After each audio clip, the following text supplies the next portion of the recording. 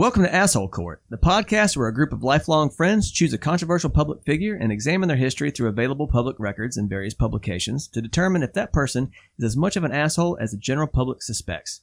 The 11-point scoring works like this. On the low side, a score of 1 equals an asshole rating equivalent to Mr. Rogers, and on the high side, a score of 11 equals an asshole rating equivalent to Hitler. Pre-show asshole scores are given, and at the end of each show, after all information has been laid out, all 3 judges will give their final score. The subject's final score will be the average of these 3 numbers. Just a reminder, our judgment has no legal weight, is strictly an opinion, and is subject to change at any time, especially in the case of new evidence. It shouldn't be taken seriously, so just don't.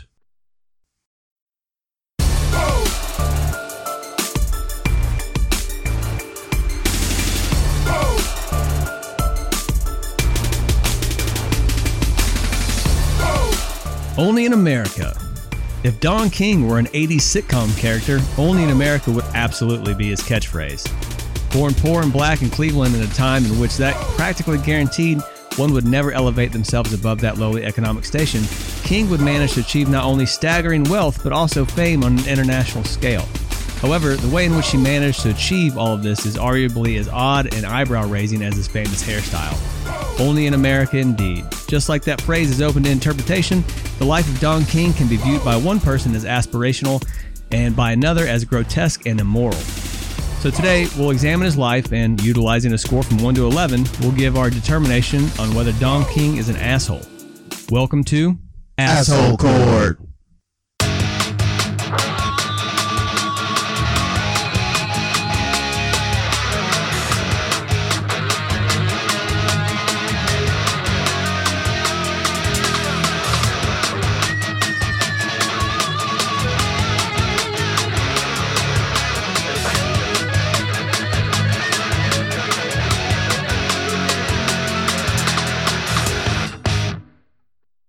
Don King is born in Cleveland, Ohio on August 20th, 1931. By all accounts that I could find, he was absolutely born into poverty. On December 7th, 1941, young Don's life was forever changed. On that day, the Japanese bombed Pearl Harbor and thrust the United States into World War II against the Japanese and the Germans. Oh, yeah, and Don's dad died in a steel mill accident, too, so... Oh, geez. Are you serious? Yeah, same exact day. Pearl Harbor and his dad perished in a steel mill accident? It sounds like the beginning of like a comic book or something like that. It sounds like the beginning of Rudy. Do you think that Don King's dad was one of the guys that died in the steel mill accident in Rudy? Probably. That may be the best part of the whole movie, too, in my opinion. It's all a bunch of bullshit. Rudy. No, that was I've got a friend that was born on September 11th, and he was in 5th grade when it happened. And they didn't really tell everybody what was going on at the time, but his parents like freaked out and came and checked him out of school. And he was all like, "Yeah, you're checking me out for my birthday."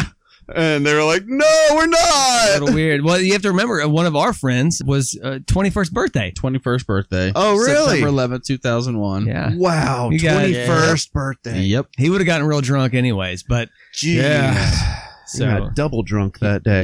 So apparently Don's mother, Hattie, received a small insurance settlement for the accident. I seriously doubt it was very much at all. What year? 1941, you said? Yeah. December 7th, 1941. Probably a bigger payout than they're getting nowadays for the same thing. She is a poor black woman. Yeah, there's not a chance in 1941. They shafted her hard. They probably paid for the funeral and gave him like a week's salary. I was like, yeah. Get the fuck out of here. They're like, here's $17 and also his clothes that he blew up in. Maybe, one shoe. Yeah, you could, if you want to, you can cuddle with those and when you want to remember him. Actually, it must have been at least somewhat decent because she used that to relocate the family to a middle-class Cleveland neighborhood. But, again, it wasn't long before the money began to run out, and she had to resort to baking and selling pies to make ends meet. Man, she must have been baking a lot of pies. I mean, honestly, it's one of those situations where she probably got like a lump sum or something like that and like bought a house with it. You see it with like lottery winners, and then all of a sudden they're like, oh, wait a second. Do we have to pay property tax on this? Did you ever see that girl that won like it was maybe about 15 years ago? She won like 100 million, 150 million in the Mega Millions. And she was from Georgia, right around here. And they asked her, like, what are you going to do? And she was like, I'm going to Tybee. I was like, wow, you just won $150 million and Tybee Island is your destination. Like, beautiful. World-class You should beach. see the fucking turtles on Tybee Island. He said, I got to be honest. He said, the sand looks like mud. And the water also looks like it's mud. very brackish. Yes. You can't see anything. It's beautiful. It's great. There's a lot of people there. You should kayak in rivers. Yeah. Yeah. It's a lovely place. So anyway, she starts selling pies to make ends meet. At the same time, young Don and his brothers also begin selling roasted peanuts. Yes, their hustle. All right, so I knew about Don King selling peanuts, and all I could envision is going to the Braves game and sitting, in the outfield. Peanuts, Yeah. get your peanuts. Boiled peanuts. Oh, mother peanuts right here, son. Yeah, You look over and you see the hair, and you're like, "That's pretty cool." Well, I don't think he had the hair at that point. Well, though. You have like the gray fro back in at I'm 9. saying, had things gone sideways, and Don King worked for the Cleveland I Indians. see. I gotcha. He's selling peanuts. Ice cold beer. Yeah, right here. He Ice cold. Yep. But yeah, I mean, he'd be a great hawker at like the Cleveland Indians Stadium. Yeah, I mean, the guy can sell anything. We'll definitely get into that here in a minute. So anyways, the story goes that during some point during his roasted peanut venture, Don began to slip lucky numbers into each bag. 7. number 7. And I got 777 in mine. this little bit of flair became popular with the local gamblers and number runners. Hey, is this like on the back of the Chinese food, your lucky numbers? yes. For like the fortune cookies? He was ahead of the game. That's how 666 Mafia got their name. 3-6 Mafia and some lo mein. I'll have the 666. Because you have to order everything by the numbers. Yeah. You're like, I'll have the 666 with, I don't know. Boiled peanuts. With an spicy egg roll. UGK. Thank you very much. Man, all right. So it was also around this time that Don became interested in boxing. He entered the Golden Gloves tournament as Donald the Kid King, but he actually didn't do too well. Yeah. According to the book The Life and Crimes of Don King, The Shame of Boxing in America, which probably a little biased by that title. He said, quote, King himself did not have the reputation for being a great fighter. While in high school, he had 4 amateur fights as an 108-pound flyweight. Oh, Christ. Yeah. 108 pounds. That's a tiny guy in high school. I mean, I wrestled 112 in high school, and I was small, super small. You were a tiny guy. So Don King was tiny. He won his first 2 by decision, lost his third, and then got knocked out in his 4th and final match. So He got knocked out and said, "This isn't for me anymore." It's my swan song. I mean, I imagine he was feeling like pretty good after going 2-0, and he's like, I might have a real chance at this. Things are looking up. Then I'm going to invite all my family to my 4th match here. This ought to be the real tone setter for my career. Yeah, then he gets flatlined. Unsurprisingly, he decided to exit the fight game and instead focus on the numbers racket that he had found himself immersed in while selling peanuts. 14. 7. King found that he was really good at sales in general and the numbers game in particular. So I don't know if you guys know how the numbers game actually works, but I know that when I was younger, I always thought about like, oh yeah, you watch The Sopranos or whatever it was, any mafia movie, and you're like, yeah, running numbers. But I didn't actually know what it entailed. So if you don't know what it entails, basically the numbers game, also known as the numbers racket, is a form of illegal gambling or illegal lottery played mostly in poor and working class neighborhoods. Is that what you see out of like the back of gas stations going on nowadays? Yeah, that's the new age one with the machines, I think. Yeah. But, I mean, basically, what it is, it's like an unsanctioned, unregulated cash 3, right? So for many years, the numbers has been like 3 digits of, quote, the handle, the amount racetrack bettors placed on race day at a major racetrack. But in Cleveland, it was a little different. What they would do was, and this is back in the day before you had computers and the stock market was accessible at every second. You saw prices move up and down. Stocks didn't move like that back in the day. So, or there was advances, declines, and unchanged, right? So stocks that advanced went up in price, stocks that declined went down in price, and stocks that were unchanged. And in Cleveland, what they did was they used those numbers, the middle digits of those numbers, for the 3 numbers so that you had a way to check it. So there was it couldn't be rigged. Okay. It was like, it was printed out in the Wall Street Journal, and then they picked the middle digits. So if 125 moved up and 122 moved down and 222 stayed the same, the number was 222. 222. Okay. Yeah. So and that's how they ran it in Cleveland. Cleveland. Yeah, that was when he was hanging out with like Bone Thugs and Harmony. Yep. Early in his day. Boom, boom, boom, boom. I'll meet you at the crossroads. And we can play numbers. 7. 24. At this point, King was making a decent amount of money as a numbers runner, and eventually became a bookie.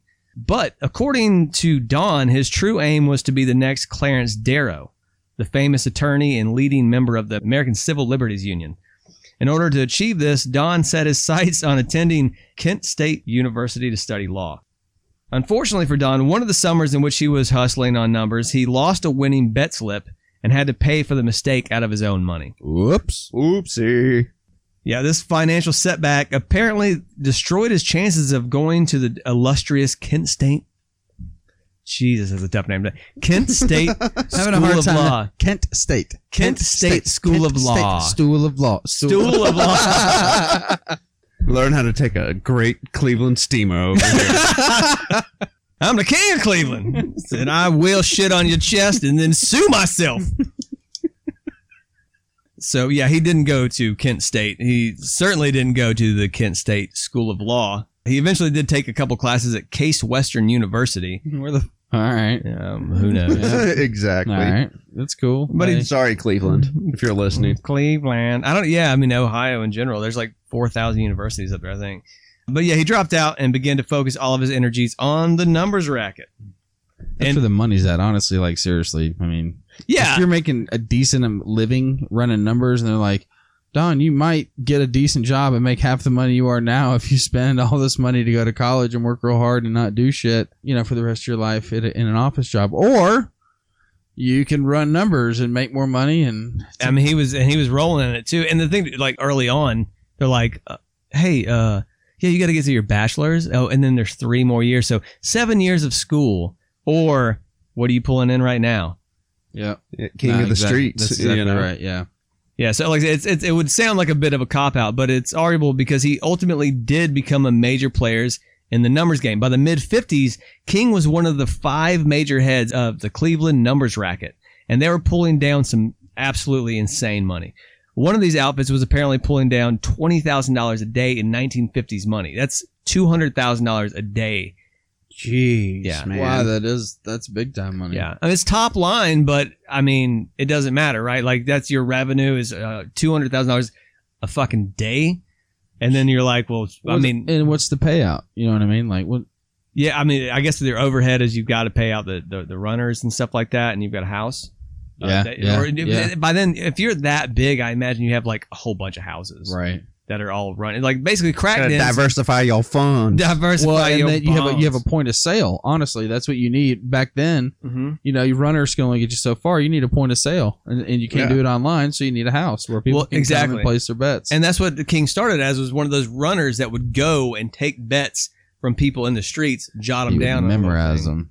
That's right. He would memorize them. Didn't want to be caught with the sheet in his pocket or something like that. Well, that's how he fucked up, because remember, he lost the ticket that paid out. And it was like, oh, there goes my dreams of being Clarence Darrow. Well, back to the hustle, shall we? He's like, I really want to fight for people's rights, but it's really expensive to do that. Or just take them all away. I'm stealing it all. So anyway, this leads us to December 2nd, 1954. And there's honestly not much I can find on this, and I really, really looked. But by all accounts that I found, apparently a couple of men attempted to rob Don King in his numbers parlor. Reports discuss shots exchanged between the involved parties, and then some say that it was not that way. I mean, who knows, dude? It's weird. But either way, at the end of the day, at the close of the alleged robbery attempt, Don King had shot a man by the name of Hillary Brown in the back. I read that earlier and saw the guy's name was Hillary, and I had to research whether that was a man or a woman. Whether it was a woman sitting in the thing just innocently shot, because at that point I'm like, man, that sucks. Yeah. If that was just an innocent woman. But no, the guy trying to rob them name was Hillary. Yeah. So that's a whole other discussion about why in God's name you would name your son Hillary. Well, and have fun trying to research that, because type in Donald and Hillary into a fucking Google search and what comes up? Nothing but the election. Yeah, sure. But yeah, it drove me nuts, because I literally was... it's hard to find anything on this, and I was really digging because I want to find out. I was like, it sounds weird. He shot this guy in his back. I was like, I'm good, dude. I'm sorry for stealing your money. He's like, fuck you. Jeez, man. That's what you get for getting named like a bitch. He's like Clint Eastwood. Your parents hated you. Oh, he's named for Sir Edmund Hillary. Climbed Everest. Boy named Sue. That's right. Excellent song. After a brief investigation, it was ruled a justifiable homicide, and King was actually released from custody, and he was a free man. All right, so let me get this right. Mm-hmm. Somebody tries to rob his numbers house, or his basically illegal gambling house. Mm-hmm. Cops show up, and he's able to claim self-defense on this? Yeah, that's basically how it worked out. All right, first of all, think about what year it is. What, the 50s? Yeah, 54. And we're in Cleveland? Cleveland. Okay, so we're probably, hopefully, at that point, one of the lesser racial towns. So there may have even some black cops working on the case. Yeah, it's possible. Rust Belt. I think of like Bull from Night Court, and just moronic cops like, oh, yep, he got shot. He's robbing the joint. Yeah. Or more than likely, he's lining all their pockets. That is true. Yeah, absolutely. That could have been it. But I just see kind of real lazy police work happening. Yeah. And especially at that time when gambling houses were getting robbed, or like drug dealers getting robbed, and people wind up dead.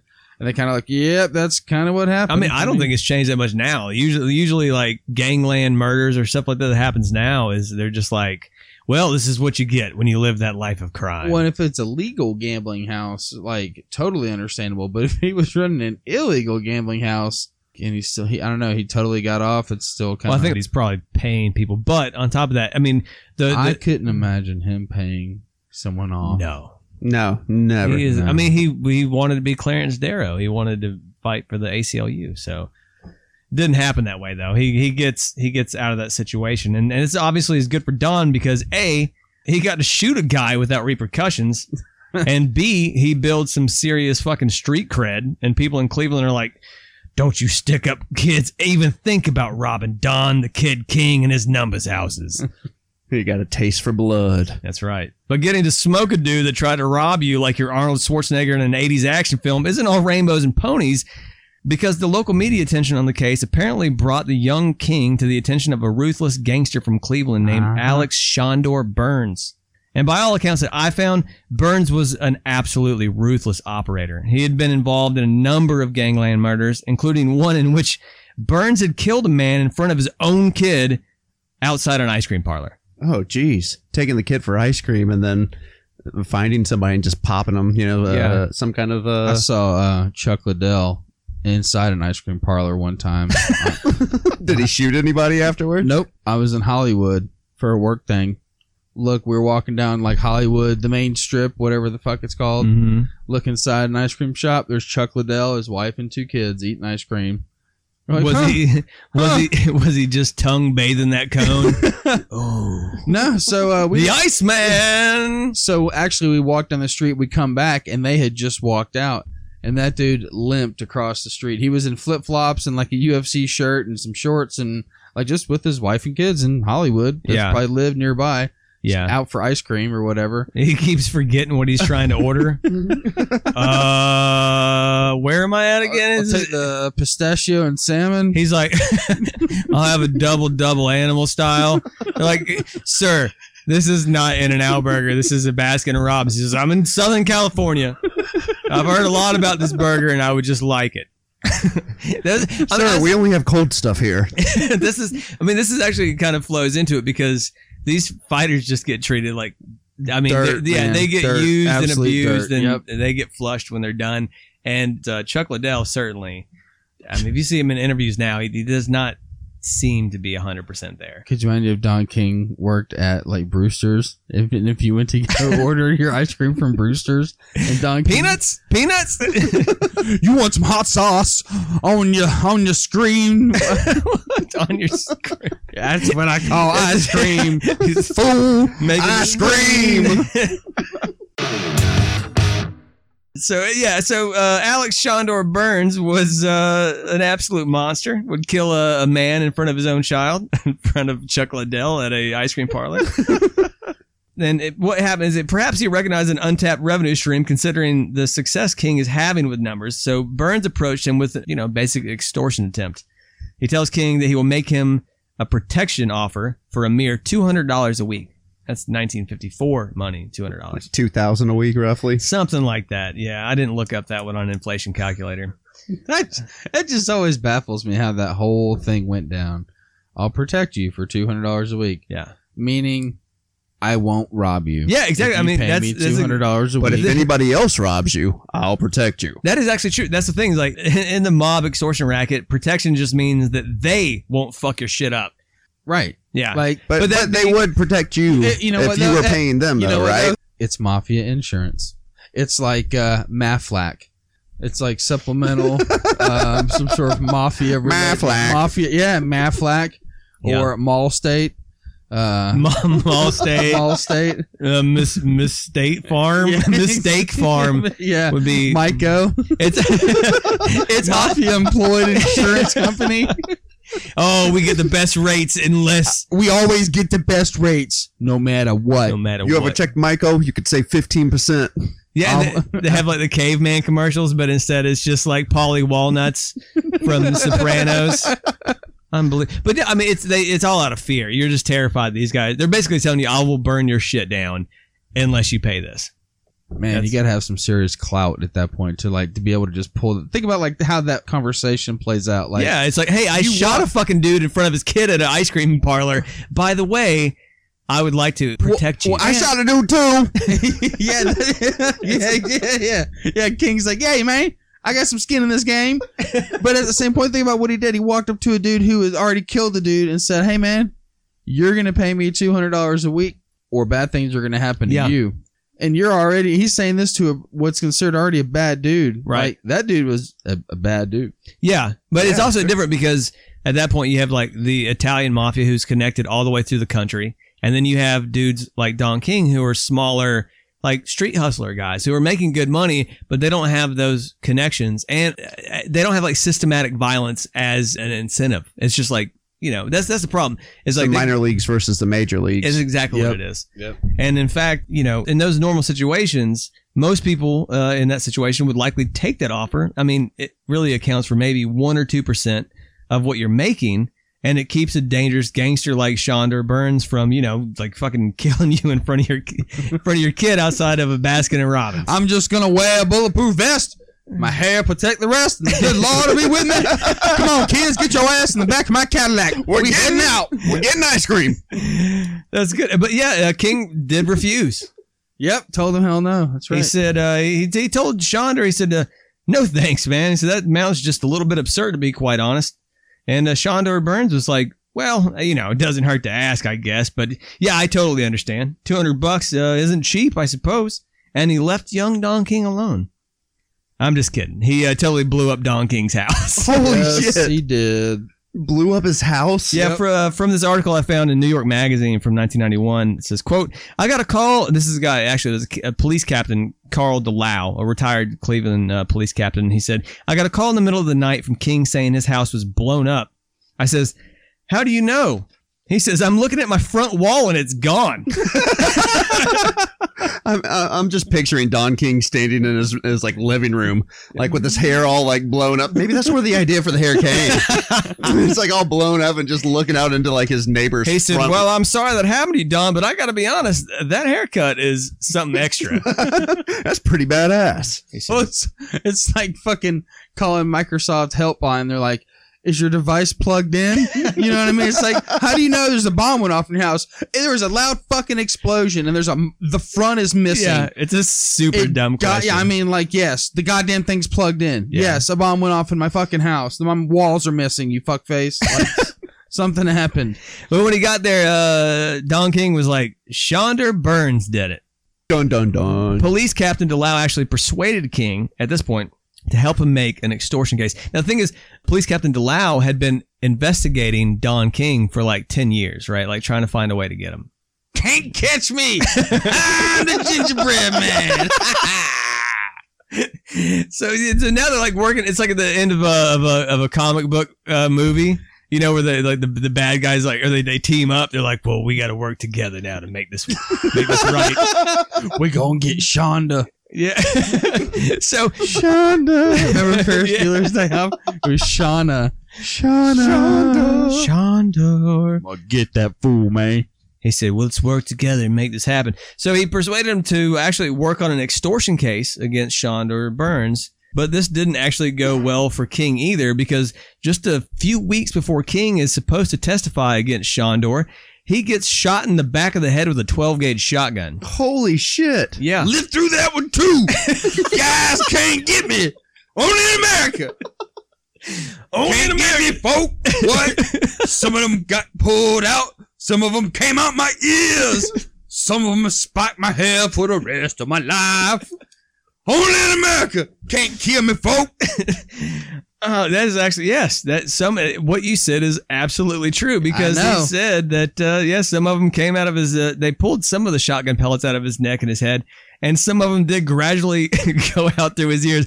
What I like to imagine is that, I told you. Yeah. So hold on. I like to imagine Don King in like 1957 or something like that, and he's got shotgun pellets coming out his ears like they're like the earrings you first get when you first pierce them.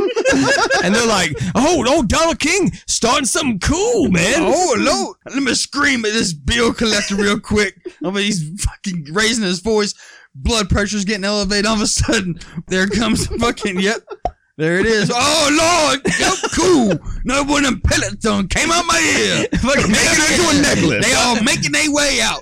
Exactly. Like the tooth fairy gonna come put $50 under my pillow. This Terry tooth fairy I have, he don't put $1 bill. He'll put a $50 bill for this shotgun pellet under my pillow.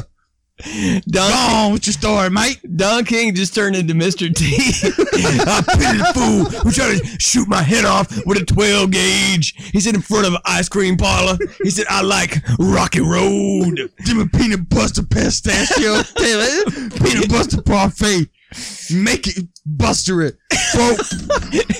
His wife is like, Jesus Christ, Don. She said, there's metal pieces coming out of your ears. I mean, I got Q-tips with bullet pellets coming out of it. That's right. You know, you get my blood pressure up. You be yelling. You be asking about the bills and all. You be asking me for makeup and all. You be making me mad. You be not washing my dishes. Be making my food all wrong. But then ain't hot when I get home late. You gonna be asking everything. Yeah, I'm gonna have some metal coming out my head for a few years. You gonna have to adapt and overcome. You know what I'm saying? Just get him and make a necklace for me. God damn it. Only in America. What is Don King's meal? What is Don King's favorite dinner? Don't do this. No. Because, all right. I'm not going to say. He strikes me as no. Yeah. Hold on. This is not a loaded question. Let me frame this correctly. Sounds like a loaded shotgun question. I honestly was going to say, like, he strikes me as a lasagna man. Like Garfield? I actually think he would like prime rib. Yeah, there you go. Okay. You're absolutely right. You know, he's going to a strip club and he's eating prime rib while a butt pussy and prime rib while a butt is spread in front of him while he gotta get that buffet. He said, only in America, prime rib and butt.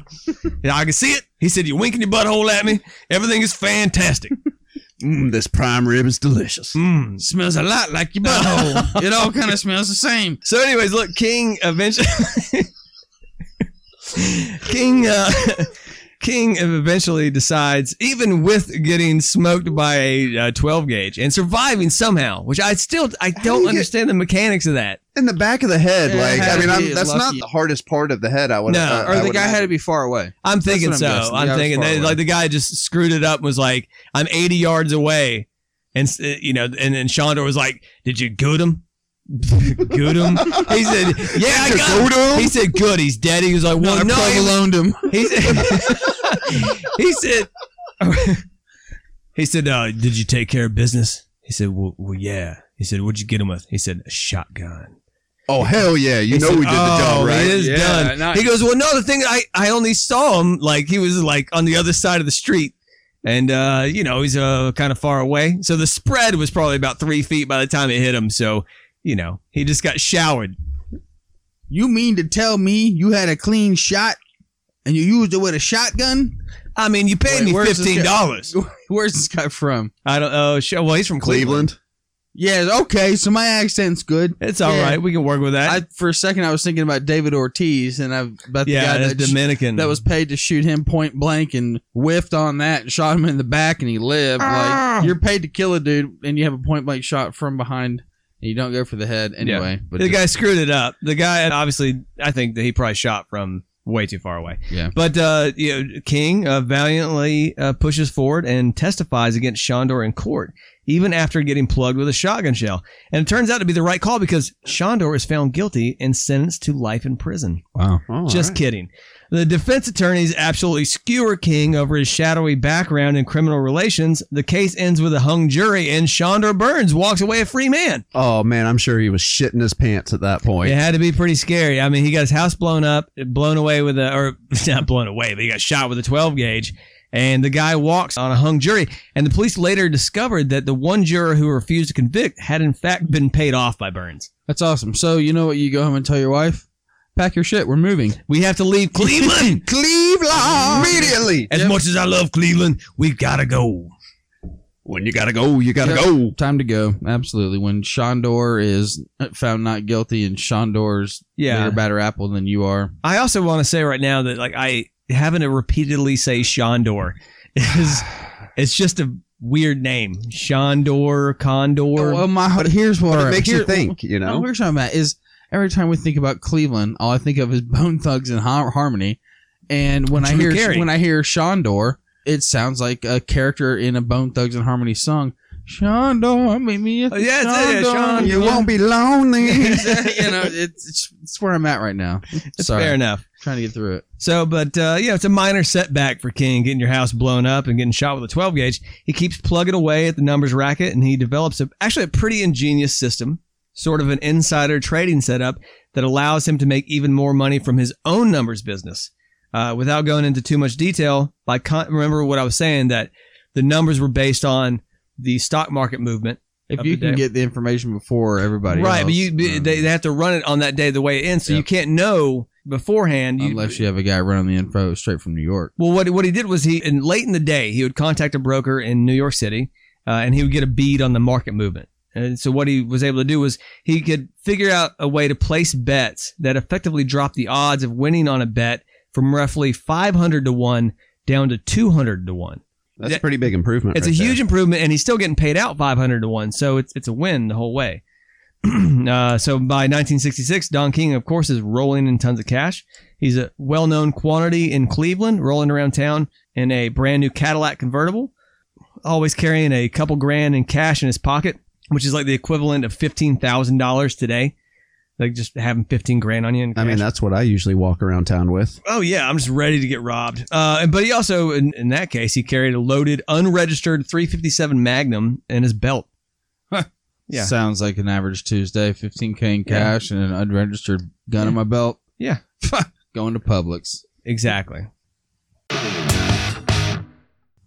right, here we go. So 1966. On April 20th of that year, Don King was not a happy man. He's unhappy because a man by the name of Sam Garrett, a one-time friend and employee of his, owed King money on a bet that King had made utilizing his insider number picking method. The amount was $600. It's a little under $5 grand today. So it's not an insubstantial amount, but I suppose. But again, Don is usually carrying like 4 times as much in cash on him at any given time. So either way, Don is mad enough that he confronts Sam Garrett at the Manhattan Tap Room around noon of that day. So Sam Garrett reminds me of the guy with the mustache that played the cop. Sam Elliott? Sam Elliott, yeah. Except for this guy looked nothing like Sam Elliott. But he sounds similar. It sounds like a Tombstone type Sam Garrett. Sam Garrett does. Total cowboy name. According to reports, the two men argued at the bar for several minutes, King standing very close to Garrett, using his girth and size and loudness. And they'll get a good laugh out of girth. As a form of physical intimidation. What a lot of people said was that Don King was not really up to confronting people that were his own size. Like he was a bit of a bully, right? And he was proven he wasn't a very good fighter. He lost. Exactly. He got flatlined in his 4th fight and knew to walk. At least he had the sense to walk away from it at that point. And Garrett, by all accounts, was a small, sickly man, a drug addict with tuberculosis and his kidneys removed, who, even without the disease or addiction issues, probably wouldn't weigh over 150 pounds soaking wet. Anyway, the dispute spills out onto the crowded Cedar Avenue. Suddenly, King began to attack the smaller man, and someone said this was not a fight, it was a beating. King outweighed Garrett by 100 pounds, and King had a gun while Garrett was unarmed. By the time a couple of police officers pull up, a crowd was formed, and the much larger Don King is just absolutely stomping the shit out of the diminutive Garrett. So you ask, why doesn't somebody stop this, right? Right. In fact, when I was reading it, like, it sounded like people were, at least initially, were like sort of cheering him on. Oh, geez. This is like American History X style. Like Edward Norton's just like pounding them. Once you get seeing a dude that's unconscious and their head bouncing off the concrete, it's time to. But here's but this is also like a David versus Goliath. But Goliath is getting slamming. My whole point is, dude had a gun in his hand.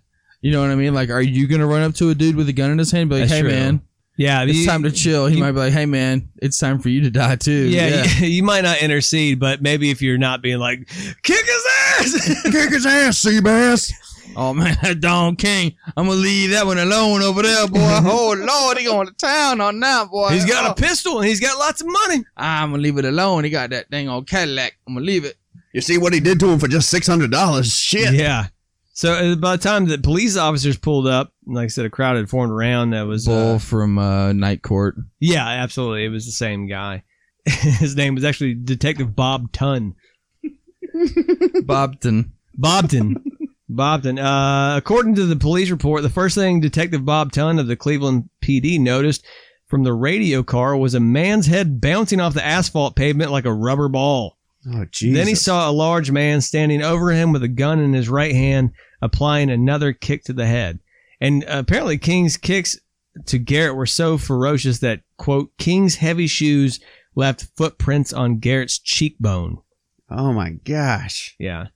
So, yeah, he's just straight up. Getting a Kirby. Yeah, he's basically curb stomping the hell out of it, out of a sickly, like, tiny little man. Well, and he had to see the cops coming and just like, I don't know, he might have been in that rage mode. You know what I mean? And there was a crowd just standing around, but apparently there was enough view for them to see this dude getting played like basketball on. You got to play like Sweet Georgia Brown. Do do do do do do do do do do do do. Wow! Harlem Globetrotters just like dribbling that dude's head off. I'm going to make up for the time that I lost my fourth fight, and now I'm going to smash this guy to the fucking ground. Man, of course, Sam Garrett would go on to die shortly after the attack, and King would have his second body on his record. King said the story was... Is he in boxing, promoting boxing at this point? No, not at all. So before he's even promoting boxing, he's already killed 2 people? Mm-hmm. Yep. Wow. Yeah, he didn't promote any boxing until after this, and we'll get into that here in just a second. But now King's account was very different. According to him, from this 1998 Chicago Tribune article I found, King said he turned away from Garrett and headed to his Cadillac convertible, which was parked outside the tavern, which I love. He's like, so I was heading outside to my Cadillac convertible. You know what I'm saying? You know? That's how I do America, baby. So then King says Garrett attacked him. He said, I was getting in the car when the man said, you Mickey Mouse motherfucker, you ain't gonna do this to me. King said he jumped me from behind, and I turned, and we started fighting, tussling and kicking, and he got his head hit on the ground. But police and Garrett's widow Flora, however, dispute that account. According to them, the 6'2", 260-pound King pistol whipped and stomped the sickly 140-pound Garrett until, as Flora Garrett said, quote, his brain turned to jelly. Oh my God, man. JELLO. Oh, yeah. Well, that, and it's like one of those things where the 26-year-old on meth who like beats his baby to death and is like, he wouldn't shut up. He just kept crying and I just shook him a little bit. And they're like, it was already pretty dark, and I think he just took it to like the 7th level of hell. Sorry about that. He said, but it's just like that time that they murdered a baby. But after this, Don King wouldn't be so lucky to get that justifiable homicide charge he got from the previous one. This time he did big boy prison time. All right, so hang on. I thought about this when I knew he did almost 4 years, 3 years and 11 months or whatever it was. Dude, what kind of lawyer does he have? Like 4 years for murder? Yep, a good one. 2 bodies in a span of like 12 years or whatever it was. You can plea out sometimes. Yeah. And again, if you're in that situation where it's like a known criminal quantity, like the cops just don't really give a shit. They just want to clear the case. They're like, oh, so you killed a guy that was in your numbers racket. Like, you're going to have to get something. But it isn't the equivalent of like, you killed a 17-year-old white girl from a very nice neighborhood. Right. So, while Don King is in prison, my question, does he get his hair braided?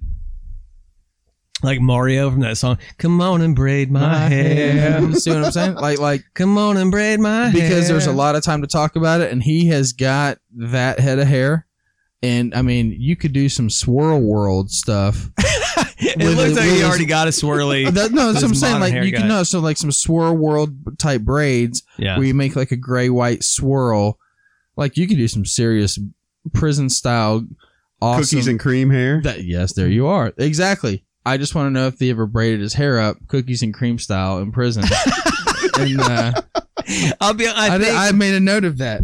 Did Don King braid his hair in prison? Yeah, I think one of my written notes for the show. You can actually see his mugshot from this, and his hair was not anything like we know Don King as. Wasn't long enough to braid. No.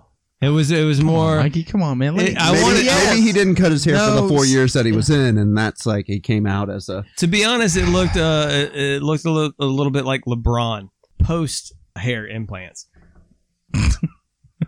Damn it! So it was like a shaved head.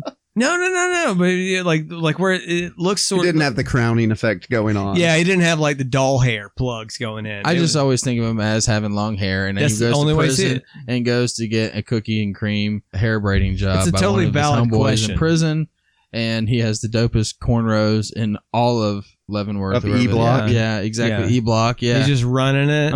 He's just selling. Oh, and selling, selling cigarettes. Cigs. Freaking extorting people for boiled their peanuts. For their peanuts. Get your hair. Get your hair. Peanuts. Oh get man, your peanuts. Dude, he was running book money. He was in the showers, extorting people for their book money. He ate so many honey buns. Like, he should have been called King Honey Bun. Yeah, he was. They're probably moon pies back in those days, right? Yeah, it's certainly not ramen noodles. That's the new jail currency now. It is. Yeah. Yeah, it's not cigarettes anymore. It's ramen noodles. This is what we've come to. How do you cook ramen noodles like at jail? In the toilet. In the toilet. Yes. Yeah, you heat the water up. I don't know if that's true, but I'm sure they get access to like a microwave. But actually, what's funny is that you're saying that, but what he says he did is he just hid away and he read a ton of stuff. King became an educated man. That's exactly right. He said he divides his life into 2 categories: before penitentiary and after penitentiary. There's no doubt that his time in prison expanded King's ambition. He read voraciously, and by the time he got out, he had built up the lexicon of quotations and malapropisms that would turn him into one of the greatest talkers of all time. So, like I said, he spent a lot of time like reading. He read widely in literature and philosophy and getting the education he had bypassed before. As he put it himself, quote, I didn't serve time. I made time serve me. He went in with a bachelor's in hustling and came out with a doctorate and being an asshole or something. Yeah. Well, it's kind of, I just can't imagine being Don King's cellmate. Yeah. How much could you believe from that guy? If like every night, you're hearing stories from him. It reminds me of like Blow when Johnny Depp's in there in his cell, talking to what's his name. And it would be cool, but except for in Blow, he's like it's like transactional. With like Don King, you're just getting ripped off. You're like, somehow Don ended up getting all of my ramen noodles, and I agreed to it. I can't understand. I gave him all my moon pies. He was so good at telling me it made sense. Okay, so learn a little bit about making ramen noodles in prison. Okay, here we go. So apparently, yes, they heat the water up. You know how they use the batteries in a tattoo gun to create heat? Right. They do the same thing with almost like a little circle of aluminum foil. Okay. And they'll put a water cup, essentially like a jail-issued water cup with the hot water, get the water kind of hot, and let the ramen steep in it. But how much ramen can you fit in one of those jail-issued water cups? You can probably, it doesn't say, but I'm guessing you probably bust that thing in about 3. Not enough for your roommate. Yeah. All right, but here's cellmate, I guess. Here's where it got good. So you save the packets and you create different seasoning combinations with them. But then when they serve like beef stroganoff and chunky proteined items at lunch, save it. You put them in your pocket or your bra or wherever. Oh. In your bra? If you're a at woman. This co-ed prison. Yeah, exactly. Hey, Don! Hey, you better be rocking that double D, motherfucker. But yeah, hey, Don, let me put some beef stew in your hair real quick. They save chunky pieces of protein, put it in their underwear, take it back to their cell, and when they make their ramen later, they'll add the pieces of protein to make different sources. He said, that's weird. That doesn't taste like ground beef. I have a gel recipe. It was 2 days ago. Listen, I have a gel recipe right here for us called Orange Porkies. Orange Porkies is 1 pack of ramen, any flavor, a cup of boiling water, 1 cup of cooked white rice, about 3 tablespoons of unsweetened orange-flavored Kool-Aid, 1 bag of pork rinds or pork skins. Hell yeah. Delicacy. Yeah. You crumble it up like it's the seasoning. That's exactly right. Crush the ramen into the wrapper and empty into a large bowl. Save the seasoning packet for another use. Add the water, cover, and let it sit for 8 minutes. Drain off the water, add the rice and stir it in, set it to the side. Pour the Kool-Aid into a large Oh my God, wait, hold bowl. on. Kool-Aid is getting included? The Kool-Aid mix. Yeah. Yeah, the Kool-Aid mix is part of the ingredients. They're called Orange Koolies. That makes sense now. I feel a little personally offended at this point. This is my lunch at work every day. So yeah, you pour the Kool-Aid into a large microwavable bowl, add a teaspoon or 2 of hot water, stir until a syrupy consistency. Toss a handful of pork skins into the syrup and stir. Repeat until all the pork skins are coated. Cover and microwave the pork skins about 5 minutes until they puff. Reach into your butt crack and add meat. Yep. Serve the pork skins on top of the ramen and rice. And then this one is literally called Prison Gourmet. I'm not going to read the whole thing, but there is a ramen recipe online called Prison Gourmet. Yeah, the ingenuity of prisoners is pretty impressive. It really sometimes. is. It really is. I've heard stories that, have just blown my mind. All right. On September 30th, 1971, Don King was paroled after serving 3 years and 11 months. Upon his release from prison, King hit the ground running. He was still wealthy, relatively young, and well connected in Cleveland. So right after he gets out of prison, he ends up being able to purchase from a Cleveland city councilor a 40-acre farm for a mere $1,000. I wonder if he threatened to blow up his house. Well, this is where it gets weird. So the farm was happened to be occupied by a woman named Hattie Renwick, a widow who eventually married Don King. And to further the point of his connections, just 12 years after his release from prison, King was issued a full pardon for murdering Sam Garrett by then Ohio Governor James Rhodes.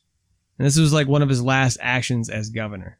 So, and a lot of people were like, imagine the shit he had on him, I guess. Yeah. Well, a lot of people were saying that, he'd given him a ton of money for campaign contributions, but it was one of his last acts. He's like leaving the office of governor and he completely pardons Don King for fucking curb stomping Sam Garrett. The 11th hour pardon. And one last thing, his power continues. Just this year, the Cleveland City Council is fully expected to name the stretch of road where he stomped Sam Garrett to death Don King Way. Only in America. Y'all heard what I'm talking about. Look, you do a lifetime of good things. You do things for good cities like Cleveland. Like Cleveland, where I'm from. I didn't mean to stomp that man out. He came after me. He wronged me. He jumped me. He called me a Mickey Mouse motherfucker. And that first guy, hell, he tried to rob me. Y'all don't know shit. That stretch road gonna be Don King Parkway. The weird thing to me is that they could have just named it like Don King Street, but they named it Don King Way. So it's like this way is the way. Yeah. So poor Sam Garrett's wife and kids are like, every time they have to drive by, they're like, it is the Don King Way. Yeah. Boys, I'm just getting started. So in 1971, Don King was released from prison after serving a pretty measly 3 years and 11 months for stomping a man half his size to death. Less than 4 years. That's it. Yeah. 3 years and 11 months. That's all he got. I got to know who your lawyer is. Mm-hmm. Yeah. It got him off Angie's list, just like John Gotti. That's right. He spent his prison stint reading literature and philosophy, planning for his future, and growing his locks into the now world-famous tall crown hairdo that we all immediately think of whenever his name is uttered. So there is a real possibility that he did do the cookies and cream swirl that Hot Rod Randy and Buddy were talking about. Told you. It looked better in the braids. Well, he might have braided it too. I think someone was like, "You're Don King, you should have a crown," and he was like, "Every king needs a crown." Do you think he asked at one point, like, do you think that they sell crowns in the commissary? Like the Burger King crowns you used to get when you were a kid? I don't got no money for that. I got money for my hair. Just use your hair. Just use your hair, Don. Oh, man. So when he gets out, he's still a known quantity, man. The streets of Cleveland had not forgotten about him. He was a local celebrity, still a powerful man who had a lot of friends in the national entertainment industry. And Don King's position between these two junctures, the city of Cleveland and famous names in the entertainment industry, is what ultimately leads King down the path to boxing history. See, in the city of Cleveland, there was a hospital which mostly catered to its low-income black community. And around the time of King's release from prison, this hospital, the Forest City Hospital, was on the verge of bankruptcy and closure. I'm not sure that he had the idea originally or if he just decided to manage it somehow, but either way, Don King ended up pulling off a thing where he gathered a bunch of his friends in the music industry to throw a fundraiser to keep that hospital from shuttering. He got commitments from famous musical acts at the time and began soliciting wealthy people and churches for donations. In one famous fundraising exchange with an elderly, well-to-do church-going couple, Don King sold them on the importance of the black people supporting their local community like this. According to another man involved in the fundraising efforts, Don King says, "We are black and we have nothing. We don't have expensive suits or big houses or luxury vacations. We are poor. All we got is our word. Our only invention that belongs to us is a word. And that word is motherfucker. Nobody can take that from us. That's our word. That's a black word. We should be proud of that word. It's our heritage. Motherfucker. Motherfucker." Holy shit, that's a live speech that he gave. Yeah, but according to Don Elbaum, he was another event promoter that worked with him on this event. He said he was in the room at the time, and that's literally what he said. So Don Elbaum said as soon as King said this, the elderly devout couple flinched, but King either didn't notice or just didn't give a shit. He continued on telling the couple that every black person should walk down the streets of Cleveland with their heads held high, their chest out, saying, "Motherfucker." Black people should stand on top of buildings and shout, "Motherfucker." Seriously, though, I mean, coming out of prison, it sounds like it reformed him. Honestly, going in, he had, kind of been a dirty, shady guy, served a bunch of time. And from what I was learning, he, read a lot while he was in there and came out with semi-good intentions, right? Right. That's what it would appear. I mean, it seems like an objectively good thing to try to save a poor hospital that is shutting down, that serves a poverty-ridden portion of the community. They need that. So, okay, some points there. I'm gonna make a little bit of money though. So Elbaum said at the point that he was going on and on. What is the Elbaum? Like, what word would be considered the Elbaum? Oh man, loins. I mean, loins is just a gross word. It is. Loincloth. Yeah, can you imagine, like, if you're trying to get hot and heavy with your significant other and you're like, "Oh, my loins are on fire." Like, it immediately is just like... Gross, Randy. Yeah. Stop talking like that. She was like, but speaking of that, a pork tenderloin would be good right now. Rosemary, garlic, yum. Smoke that. He's like, smoke this. All right, so, yeah, Donald Elbaum... loin bomb.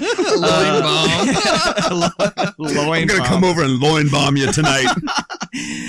He said he could only stare at the floor in nervous belief. But before he knew it, King had both the elderly man and woman soon after practically shouting "motherfucker" at the top of their lungs. That's what I'm talking about. Yeah.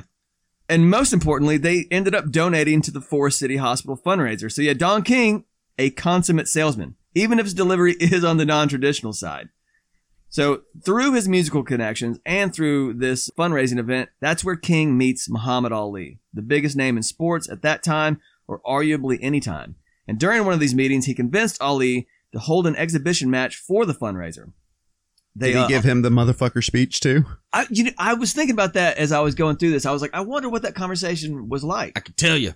I'll tell you how it happened. Okay. I walked up to him. I said, "Hey, champ, son, what you got on your shirt? Right there on your pocket." Whoop! Got Gotcha, Muhammad Ali. Touch your face with my hands. You want to be a part of my match? See how quick my hands and my brain work? I bring all the people together, and you're going to be my centerpiece. You're going to be my centerpiece, and we're going to raise enough money to save the hospital. Your name going to be at the top of the chart. You're going to be the best. You already the best. Come on with me. Come with me. Let's go do this. Let's go do this, Muhammad Ali. I done got you. I done got you at my trick. Look at a stain on your shirt trick. Got you on that one. Now this time, we're going to go fighting, and you're going to win. You with me? Yeah, and Ali was like, yeah, that sounds good, I guess. And that's exactly how Muhammad Ali sounds to us. Seems pretty good to me. Dave Chappelle's a white guy. All right. I don't know, man. Your hands were pretty quick on my stain on my shirt trick. But I don't know. I just don't know. That is a pretty good Ali. All right, dude. Frank Caliendo in the house, dude. Oh man, Muhammad Ali's like kids are listening to this and they're like, bullshit, my dad did not sound like that. Tatiana Ali's gonna come over and fight Randy. Yeah, not real sure how that conversation would have gone. I think it was probably pretty close to that. The old school, oldest trick in the book, there's a stain on your shirt and then he flips Muhammad Ali's nose just to get him, just to get him warmed up. Lighten the mood. Icebreaker, yeah, exactly. So he lands Ali. Ali at the time, and maybe even now is the biggest name in sports. And during one of these meetings, Ali said, okay, he signs up for the fundraiser. Also, they fielded a number of undercard exhibition matches to balance out the affair. So it was half boxing, half live music. So sounds fun. Yeah, I mean, it sounds like a cool-ass event. It's really cool idea. Yeah, I would love to go. Well, I mean, this guy wasn't short on cool ideas. Only in America. Yeah, and it was massively successful by all accounts. The gate on the event brought in over $81,000. That's over $500,000 in today's money. At the time, this was the largest in history for a boxing exhibition, surpassing an old record set in 1932 for a Jack Dempsey exhibition match with King Levinsky. So the day after the benefit, the Cleveland papers declared the night a triumph and reported that the Forest City Hospital would receive between $40,000 and $50,000 for its operating fund. That's great news, right? Yeah. But not so fast, because King got a bit weird when it came time for the payout. Yeah. Whoops. Exactly. According to one of the boxing trainers involved in the exhibition fight, getting his fighter paid for the exhibition match was nearly impossible. He explained that he had to, quote, fight like hell for payment, and further explained, quote, this was Don King's absolutely first boxing show, and he began his career by trying to stiff my black fighter out of $1,200 on a charity card for a black hospital. So, if he's ripping off the fighters, do you think he's paying the hospital out? Well... No. Nah. According to Don Elbaum, the guy that was in the room for the motherfucker speech. Don Loinbaum. The guy that was in the room for the motherfucker speech, he said Ali got $10K for expenses. Elbaum, this guy's name is ruined forever. I'm immediately Loinbaum was paid only $1,000 of his promised $5,000. The hospital only got $1,500 and King pocketed the rest. There are other reports claiming that there was more given to the hospital, but either account says, either it was $15,000 or $17,000, depending on which one you're based on. But the consensus was that Don King walked away with the majority of the money. So Shocker. Yeah, Don King's first foray into boxing, and he swindles almost everyone involved. And you would think that would spell doom for his boxing promotions career, but Don King did two things that mattered. One, he got the biggest fighter in the world, perhaps the biggest fighter ever, on his card. And two, he didn't rip off the biggest fighter in the world. This time. Mm-hmm. Oh, I trust you, Don. I trust you. You paid me my money. You did what you said you were going to do. Yeah.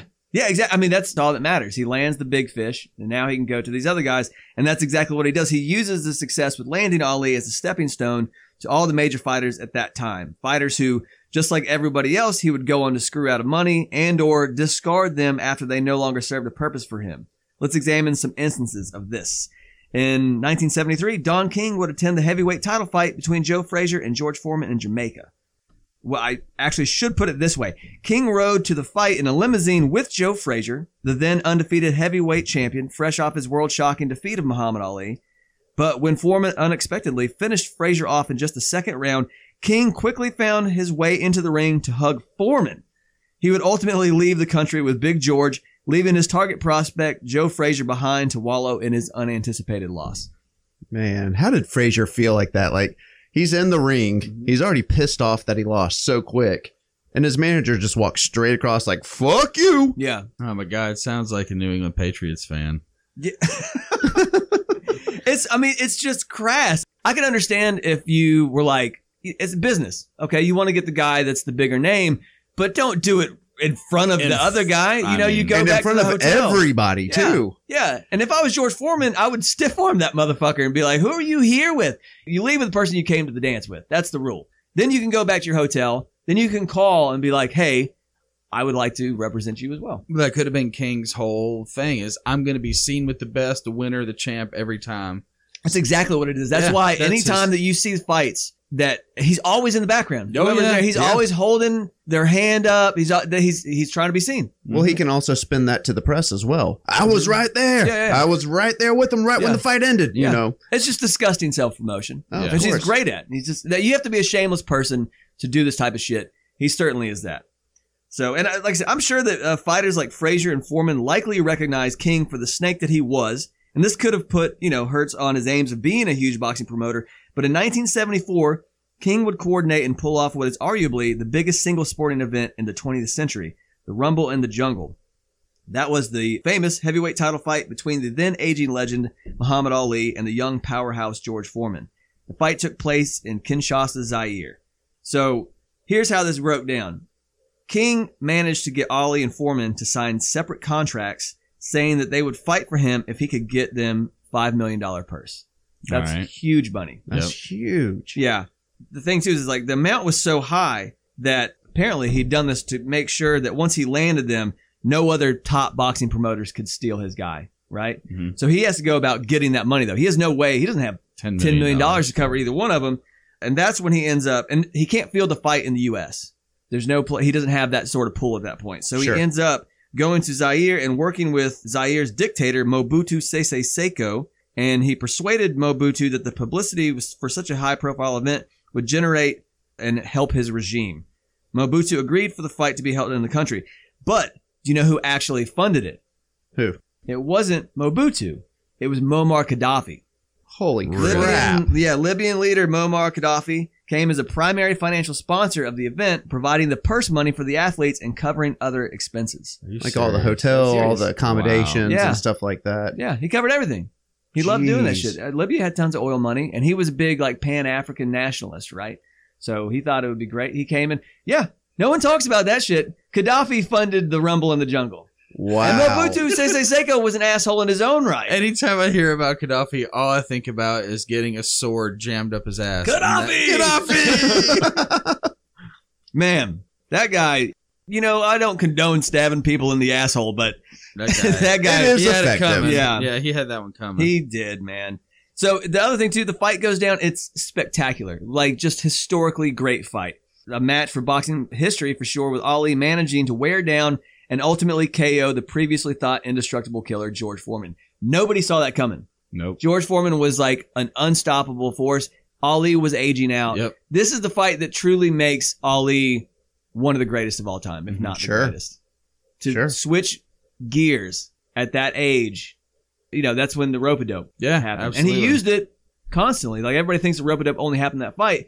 But Ali changed his game plan. It was like, I will let someone punch themselves out.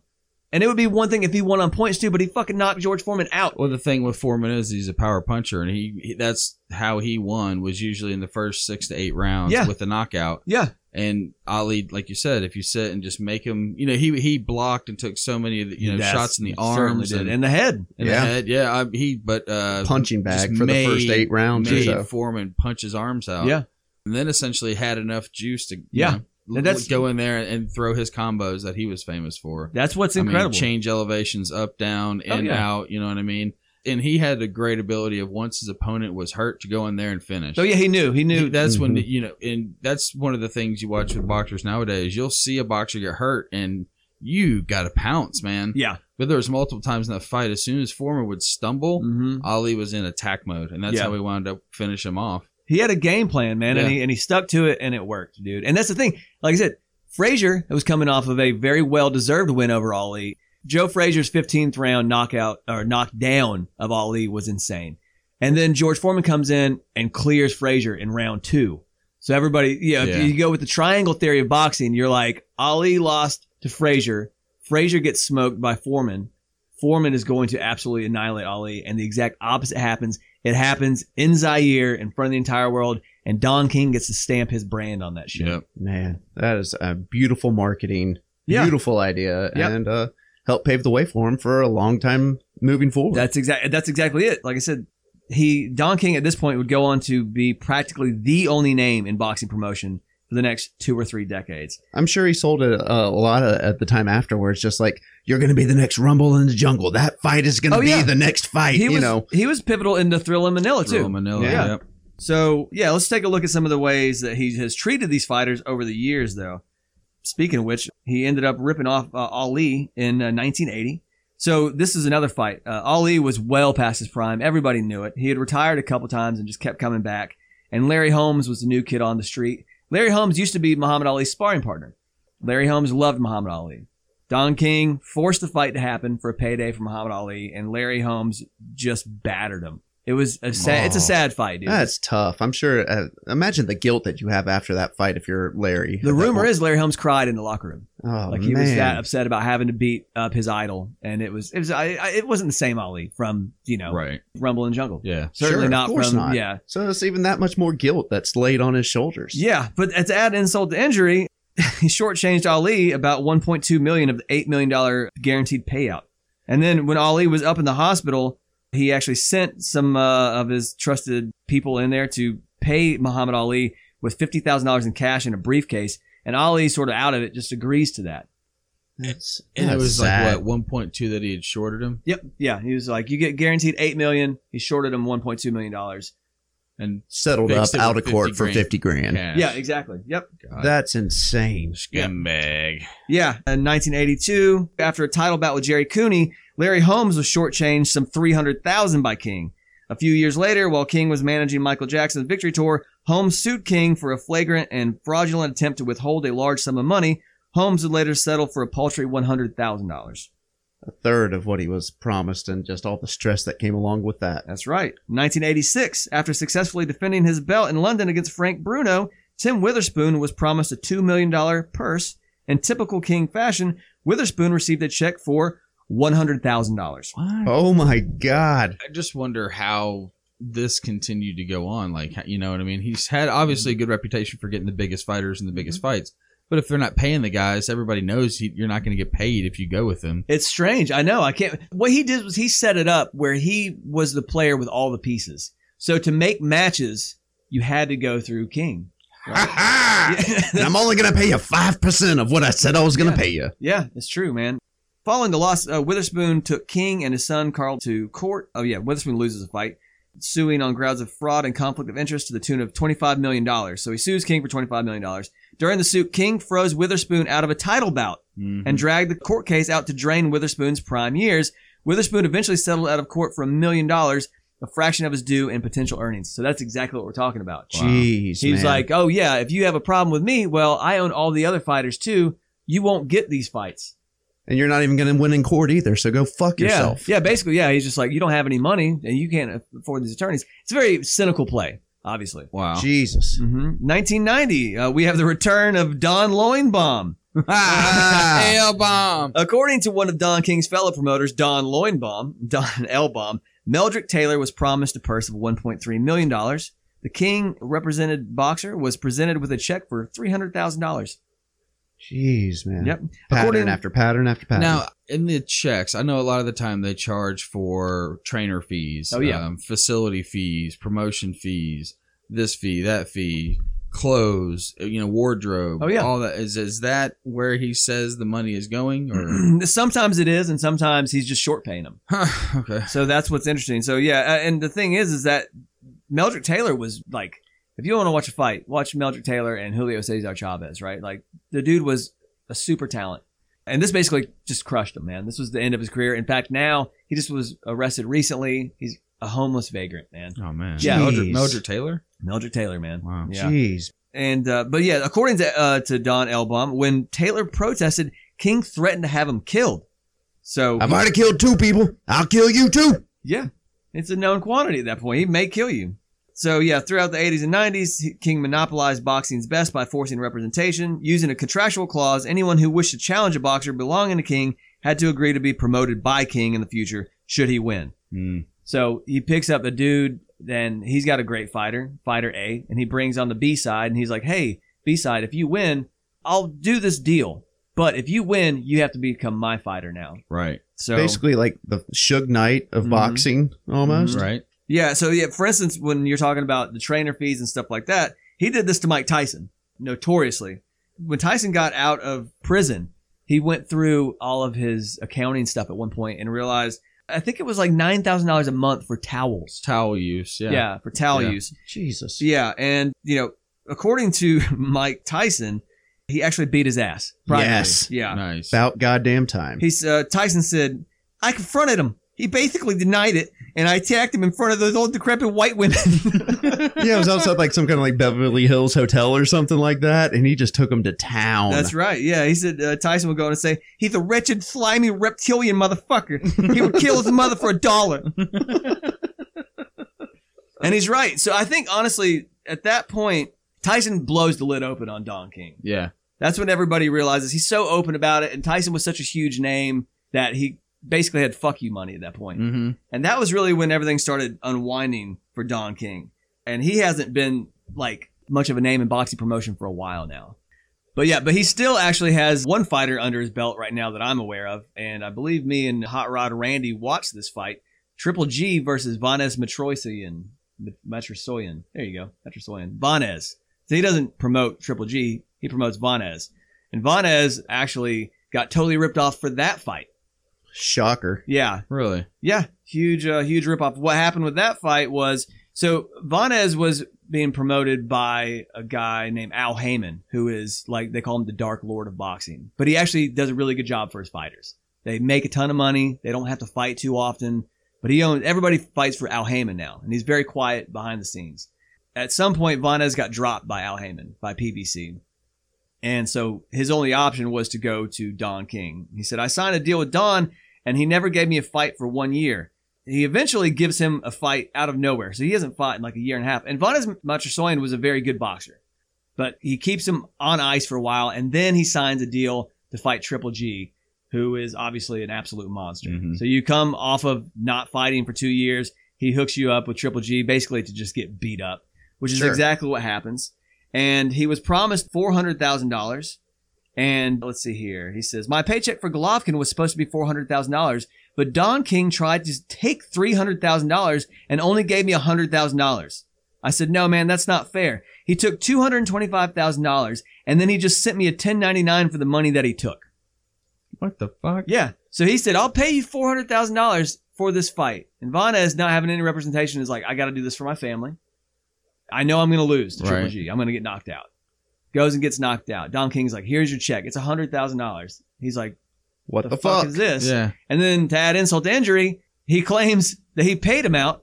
So Vanez is on the hook to the IRS for the full $400,000. Jesus. The taxes on that are going to be about what he made. Right. Yeah. Oh my God. Yeah. And so now as Don King's daughter she's trying to rehabilitate his image, trying to say, it's misunderstood. He made tons of people tons of money. But look, man, the history's there, right? And what's so irritating to me about Don King is there's a couple things that I hate, right?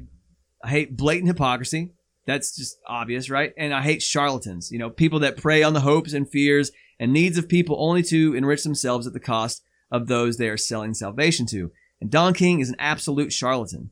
He came into the boxing promotion game when there were there weren't a lot of promoters looking out for black fighters. He sold himself as their representative, the guy that would treat them right because he himself had gone through all of that as a black man himself, and all he did was take their trust and faith and use it against them. To put the finest point on it possible, let's use Don King's own words in an article from 1998 as he walked through his own massive farm. He said, I love this country, brother. Where else in the world can an N-word like me do what I have done unless this country? You can see this setting in Georgia would be a plantation. Ain't nothing wrong with plantation living as long as you ain't the slave. So yeah, it's hard to hear that and not draw like a parallel to how he feels about his fighters. Right.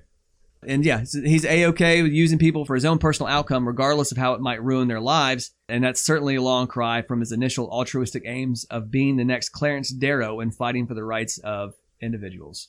So there it is. Don King, my dudes. All right. Well, so after hearing all the evidence, I learned a lot. I learned a lot more detail in regards to how bad he fucked people over. Mm-hmm. I didn't know the detail about the whole numbers running racket. That was an interesting part, I thought, where I learned how they actually do stuff like that. Oh, we're running numbers. You're like, oh yeah, that's some sort of number scheme, but learning how it worked, that was kind of cool. Right. But at the end of the day, killed a guy. Two guys. Killed two guys. One was robbing him. One he just sounded like just beat the shit out of in a fight. Mm-hmm. And the shitty part about stealing guys, just taking money from them. You know what I mean? And it really kind of extorting their services the whole time. And these are guys he's supposed to protect. Yeah. So my end of the day asshole rating for Don King is going to be a 7.25. All right, 7.25 for Hot Rod Randy on Don King. Buddy? So after learning everything about him, I knew he was an asshole to just a boot before we even started the show. Learning the intimate details of how he really fucked over everybody he worked with. I mean, is there anybody that he didn't fuck over in the process? No, I mean, every major fighter hates this guy. That's why he finally, when he was exposed by Tyson, nobody deals with this guy. And even Vanez said when he took that contract that everybody was like, don't fucking do it. This guy is the devil. He's going to fuck you up. Yeah. And he was like, I knew it. I knew that this was a risk. He's like, but I had to provide for my family. I have to put food on the table. Yep. Yeah. So, and especially even his upbringings, I didn't know that he killed two people. And especially he was able to get into boxing after that. Like people are still like trusting him to do, be on the up and up right after he comes out of jail. Yeah. This guy just has a history of being an asshole his entire life. And, maybe it stems from stuff that happened to him when he grew up. I don't know. I often think that you're the one that chooses your own destiny and you choose who you are every day moving forward, not based on what happened to you, but what you do from day to day. And this guy was just like, you know what? Fuck the world. I'm looking at it just for me. Based on all that, I'm going to have to give Don King a final asshole score of an 8.0. 8.0. Okay. Yeah, so that's feels pretty calibrated. I think he's a sociopath. There's just no way around it. He obviously only cares about himself. He screws people over constantly. The murders that's insane. I mean, even the first one, okay, maybe it was self-defense, but he did shoot the guy in the back, which seems like the guy was probably running away. Second one was just a curb stomping of a tiny man, which is not cool. And again, like I said, I hate charlatans, dude. People that just abuse people to enrich themselves. So I feel I'm going to go with a 7.5. He's a bad dude, but, he hasn't killed like hundreds of people, I guess. I don't know. So the final asshole rating for Don King comes in at a 7.58, 3 carrying. And that'll do it, guys. All right. Thanks for listening. If you want to hear more of Asshole Court, find us anywhere you download your favorite podcasts. Give us a good rating on your favorite platform. It really does help. You'll definitely want to follow us on Facebook and Instagram at AHC Podcast and on Twitter at AHC Podcast. We'd love to hear from you, depending on what you have to say. So until next time, remember the golden rule and don't be an asshole, or you might find yourself on Asshole Court.